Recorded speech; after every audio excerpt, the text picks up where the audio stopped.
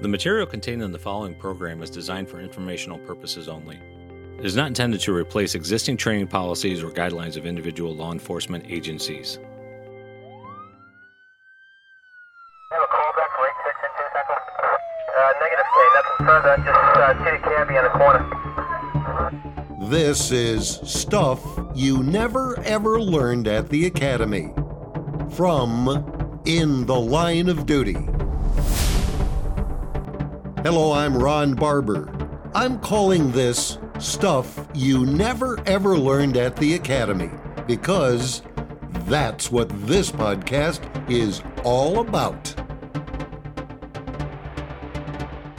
When is the last time you went out for a good run? Or even a decent jog?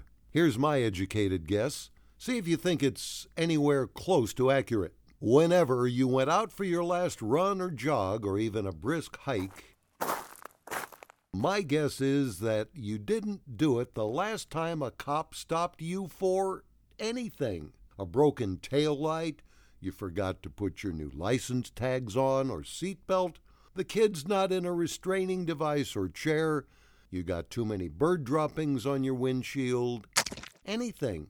You didn't run because you knew you hadn't done what? Committed any other infraction other than the relatively minor one the officer had stopped you for in the first freaking place. No parole or probation violation, no priors that could suddenly land you back in the slammer, no rape, robbery, or carjacking for which you were presently being sought, nothing but too many bird droppings on your windshield. So, how do you think your average garden variety working stiff cop feels when he or she makes a traffic stop and, as if your subject has been hit with a cattle prod, he just starts running like a bat out of proverbial hell? Well, I've done a wee bit of research and come to the conclusion that as much as anything else a subject can do, running is pretty much 100% proof positive he's committed some sort of no-no, and it can run the gamut from a tad of weed in a pipe to a multiple murder and everything in between.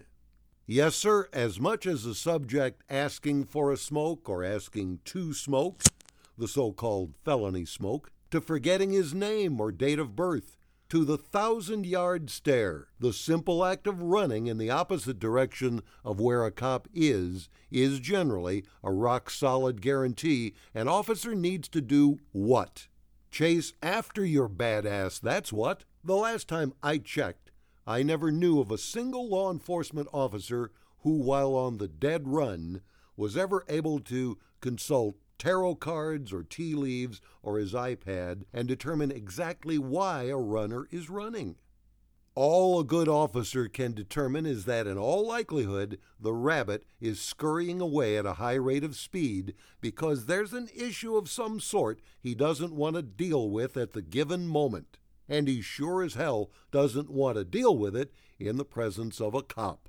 Also be aware that once apprehended, unless the marathoner fesses up with the truth, not terribly likely, the two fallbacks a cop will hear until Seattle wins the World Series are, "Man, I was scared, I didn't know who you were," or, "Man, I was scared, I thought you were going to shoot me." Of course, the fact you were in a marked cruiser with flashing red lights, had used your siren, were in full uniform, and talked the talk meant nothing. You might as well have stopped Helen Keller. And let's see, what are the chances of anyone getting shot by the police in this day and age of body cams, cruiser cams, cell phone cams, digital cams, FaceTime, Skype, if a subject does one little bitty thing? Cooperate. So when I saw the whining and moaning of the brayers after a cop had shot a running subject, a prime murder suspect, known to carry a gun, continually reaching for his waistband, did the officer have time to consult tea leaves before determining that this numbnuts was reaching for the waistband to hold his pants up? or reaching for the waistband of his pants to access his Glock. Again, I will always maintain consulting tea leaves on the dead run is an art no mere mortal has yet mastered. Visit us online at lineofduty.com for all your online training needs. I'm Ron Barber. That stuff you'll never, ever learn at the Academy from In the Line of Duty.